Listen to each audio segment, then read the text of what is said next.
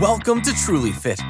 Welcome to the Truly Fit Podcast, where we interview experts in fitness and health to expand our wisdom and wealth. I am your host, Steve Washuta, co-founder of Truly Fit and author of Fitness Business 101. If you listen to this podcast on a regular basis, you know what we're about. We get the best of the best specialists that surround the health and fitness and wellness lifestyle communities. I am the hub, so to speak. I look for spokes, specialties off of health and wellness to come on who are experts to talk about their expertise. It could be fitness business related stuff, like somebody who's an expert in TikTok who wants to help fitness businesses. It could be a physician who wrote a book on type 2 diabetes as a lifestyle disease and how you might help your clients who have this. It could be something like what is Ashtanga yoga and how to properly meditate. So we sort of hit all of those different realms and areas. But one thing that I always talk about personally on this podcast, and one question that I always propose to all of my guests, because I think it's one of the most interesting questions in the industry today, is should we be giving our clients nutrition advice as personal trainers? Now, I asked this question to all of my guests, or many of my guests who are involved both either in the nutrition side or the marketing side or the fitness side, anybody in personal training or lifestyle coaches, because I'm not trying to lead them into an answer, because I genuinely, do not know the answer to this question. I don't know where to put that boundary up, where to put that wall up between personal trainer and client insofar as giving them diet information. Now, I am really good friends with registered dietitians. My sister is a certified nutrition specialist, and I don't like to step on toes. So giving specific diet information as far as me writing out a diet, handing them, say, this is what you have to eat, this is what you should eat, this is what I'm charging for my diet package, is not something that I do. Number one, I believe it is wrong to do that, and frankly, it could be reckless. You don't exactly know what's going on in their bodies. You have their health history form. You have their health history form. I get that, but there are so many things that are above your pay grade as a regular personal trainer that you don't really know what's going on. But we have all of these tiers in the fitness and health and wellness industry, and it's still a wild west of tiers. What I mean by that is we all know that the person who's selling nutrition shakes on the side probably has the least amount of credentialed knowledge. That doesn't mean they're not smart. That doesn't mean they haven't done their own due diligence, but they probably have the least amount of credentialed knowledge in this game. And then we have people who have certifications, the certification level. Maybe you've been, you're a National Academy of Sports Medicine certified personal trainer, you have your weight loss specialist, you've been working in the industry for 5, 6, 7 years, you talk to clients, you're networked with other fitness professionals, and then you have people who are actual registered dietitians or certified nutrition specialists who go to school for the stuff, who graduate with master's degrees and are handing out this information. So we have a nutrition marketing expert on here who's the equivalent of a registered dietitian in Canada, Mark. And Dr. Mark, he made the analogy to saying, like, if you look at a doctor's office, you might have one doctor, but then underneath that doctor, you'll have 2 or 3 maybe PAs. And then underneath those PAs, you might have 4 nurses that work there. And we need some sort of structured tier like that where there's one person making all of these decisions and handling the more difficult cases, so to speak, but there are other people underneath who are also allowed to do some level of this, that it shouldn't just all be, one person holds the key to all of the things in nutrition. Registered dietitians get the information, nobody else is allowed to. And I agree with Mark in that respect. Now, I don't know how quickly that can be created. I don't know who would be involved. Do you want the government involved? Do you want an agency to run this thing? Should this just be a completely libertarian-esque free market? Whatever comes of it, libertarian-esque free market, whatever comes of it, comes of it. I don't know if there's a good answer. I don't know if I've ever read a good answer. I don't know if I've ever really looked at any individual model and said, that is the one that's going to work. But maybe that's a good thing. Maybe we're still just in the infancy of this because it is sort of new. It's not like people in the 60s and 70s really cared about this. This sort of health and wellness craze, especially nutrition craze, has really started in the 90s and it just blasted off in the mid-2000s. So because we're in the infancy of this, maybe there is no answer, and maybe this answer is just slowly working itself out, and it will appear on its own using sort of what I would call free market techniques and just macroeconomics. It just works itself out, and we find out what is the best way. But I do think, as certified personal trainers, that we don't need registered dietitians to always be the gatekeepers of all information. It's very hard to work with our clients and not give them some information. What reasons? I want to lose weight. I want to tone up. I want to lose my belly fat. I want to gain muscle. I want to look better in my bathing suit. I want to lose 10 pounds before my wedding. All of these things involve nutrition. All of these things are interconnected with nutrition. We can't lie to our clients completely and say, you know what, I can't give you any of that information. I don't know anything about this. You just go ahead. We're going to work out and don't worry about your nutrition. Obviously, it's going to ruin their goals if they're not doing the right things in that realm. Now, what would be ideal? Yeah, it would be ideal if every gym had a registered dietitian on hand, or multiple people, and maybe people underneath them, like Dr. Mark talked about, and we can work with those people underneath them collaboratively to build them the proper program. But guess what? That's not happening, right? That's not happening at your local gym, at your Planet Fitness, and that's not happening at mom and pop business shops that are personal training only, that are private training studios. We just don't have that. So the private training studios, we just don't have that. So I don't think right now is the best time to pretend that we can instantly do that. You can just throw your client, and also from a fiscal standpoint, imagine how much it's going to cost your client. So if your client's spending $60 per session with you, and you're training your client, let's say 3 times a week, do you also think they're going to be able to spend $80 to $120 to meet with a registered dietitian? Maybe they have that sort of money, but likely they don't.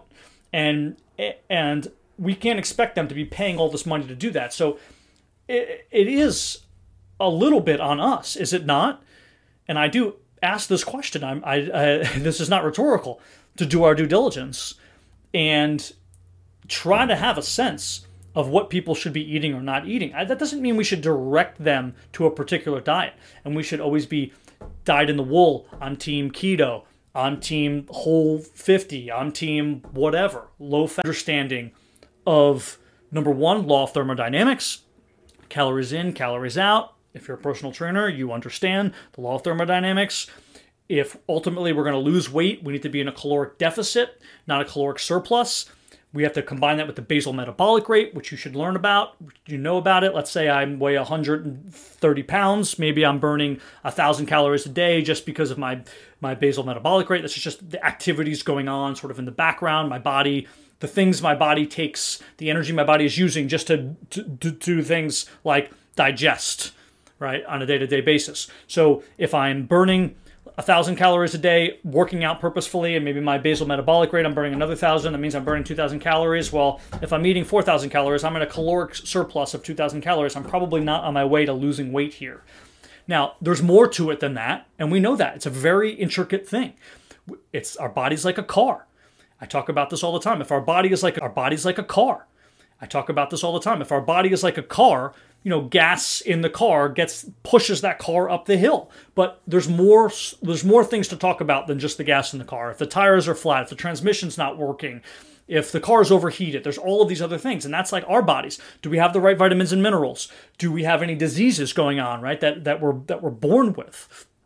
Predisposition things. Do we have issues in other areas like stress and lack of sleep and dehydration, all these other factors that could add in? What is the difference between John and Bob if they eat the same things, but John works out 4 days a week in a HIIT fashion, and Bob maybe just runs a mile and does some crunches? Well, their bodies are going to be different, right? Because they're working out at different levels too. So there's so many variables inside of each person, who they are, their history, their biology, their genetics, what they're doing, things.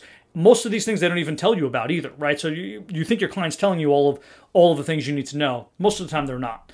And there's so much that goes into losing weight, but ultimately I think it is imperative. And again, I say I think because I don't really have a strong stance in this subject, but I think it is imperative that we know a lot about nutrition, and that we don't direct our clients towards one particular way, that we don't write them out diet plans, that we don't suggest that they should eat particular foods, but we know enough to tell them when things are not okay, and we know enough to give general vagaries around what they should be doing. If your client's goal is to gain 10 pounds of muscle, we have to tell them, you have to probably be in a caloric surplus here in order for us to do this. In order for you to put on muscle, we got to be in a caloric surplus, right? We have to explain to them that there's 3 macronutrients, and yes, protein in the gaining muscle phase is going to be the king of macronutrients, and we're going to have a certain amount of this protein. It's like a light switch that ignites that protein synthesis. To not know these things is to ultimately not be very helpful for your clients overall. And I don't know what the answer is again, and I'm perplexed as far as where the industry is going to go in this respect. You had people like the National Academy of Sports Medicine who have been preaching for the longest period of time, we don't do this, it's maybe even against the law in certain states, and we don't give out nutrition advice. But now they have nutrition certifications and weight loss specialty certifications, and they have all these certifications because the industry sees that this is where the money's going. People are making money off of giving diet information more so than exercise information. So ultimately, I do believe that in sort of this wild, wild west of health and fitness and really nutrition is that we're going to approach that plays out. I don't know what is going to come of it, but I think that's the angle we're going to. I don't see the government stepping in anytime soon. I don't see one organization being in concert with the government or somehow taking over without the government's consent to run things. I don't see. I've never heard of anybody getting arrested for giving dieting information, although everyone says that you're not supposed to. It's not policed. And if it's not policed, that means essentially it's not illegal. Something can be illegal, but if the police are turning a blind eye to it, if everyone's jaywalking and no one actually gets arrested for jaywalking, people are going to continue to jaywalk. So people are going to continue to give out diet information. And I don't know if right now we're seeing what I would consider the best of the best in our business. In fact, I believe it's not going very well right now. There's too many people giving bad information, giving conflicting information, or giving information above their pay grade. But I do think in some respects it has to play out this way. This is just sort of the evolution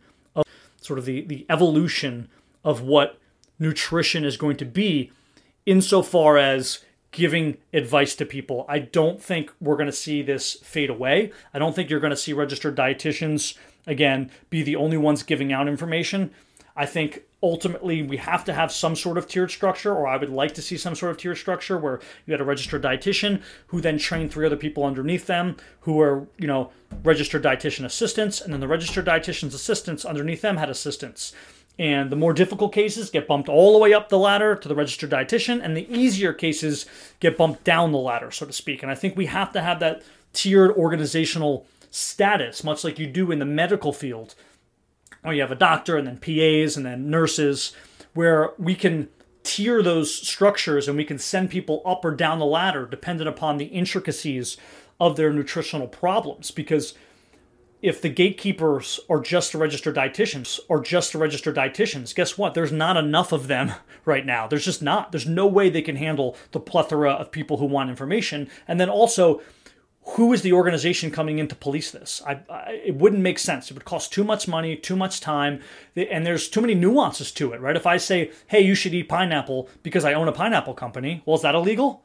As opposed to me saying you should eat 6 ounces of pineapple each day, and I'm a personal trainer, I get more in trouble for telling you to eat 6 ounces of pineapple as a personal trainer because I'm somewhat connected to the health industry. But if I'm in the food industry and I'm telling you to eat pineapple, I don't get in trouble. How does that make sense? So there's so many nuances that come into giving nutritional information that I don't think you're going to see, number one government agency running this, and I don't think you're going to see anything quickly come about this. I think it's going to be a long process in this libertarian free market-esque approach where there's a lot of trial and error.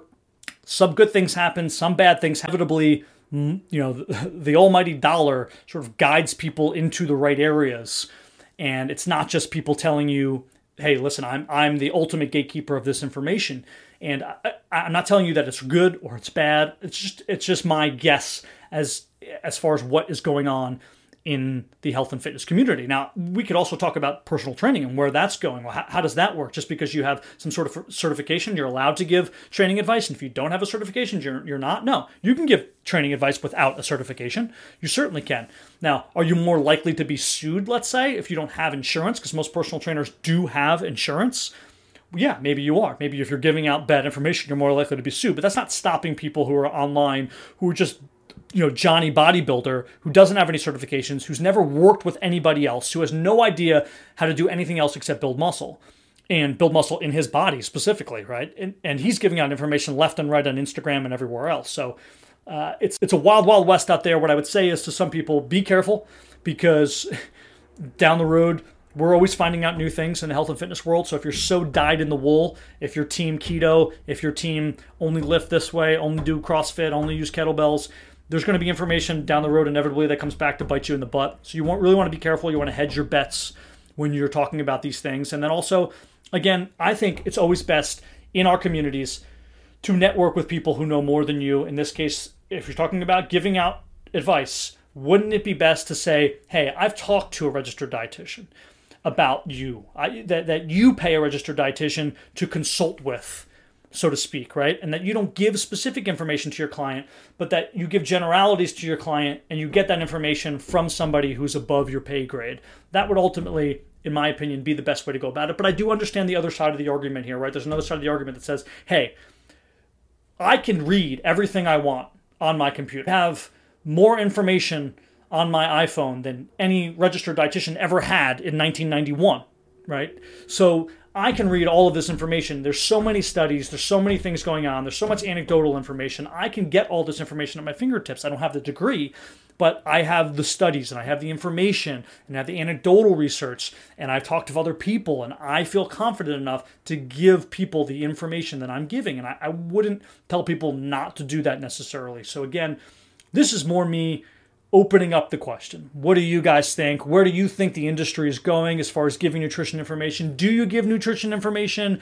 Do you hide it? I feel like most people hide it who do it. Do you write out specific diets for people? Do you ever feel bad about doing that? And where do you think this industry should go? This industry meaning personal training and nutrition, insofar as working in concert. Should they just inevitably should we have only people who get some sort of high-level certification in personal training? That's a one organization. Maybe NASM teams up with the government, and you need to have a certain level of background in nutrition in order to be a personal trainer so that we don't have to worry about it? Or should it just be more the wild, wild west like it is now? I don't know the answer. I'd love to hear from you guys. Listen in to the next episode of the Truly Fit podcast. It's going to be a great one. We have an Ashtanga yoga teacher on. She's going to be teaching and talking about meditation and breath work and what Ashtanga yoga is and why it's different than other yogas and how you get credentialed for it. It's really interesting. It sort of blew my mind about the credentialing process and what's legitimate and what's not. Thanks for joining us on the Truly Fit podcast. Please subscribe, rate, and review on your listening platform, and feel free to email us. We'd love to hear from you. social@trulyfit.app. Thanks again.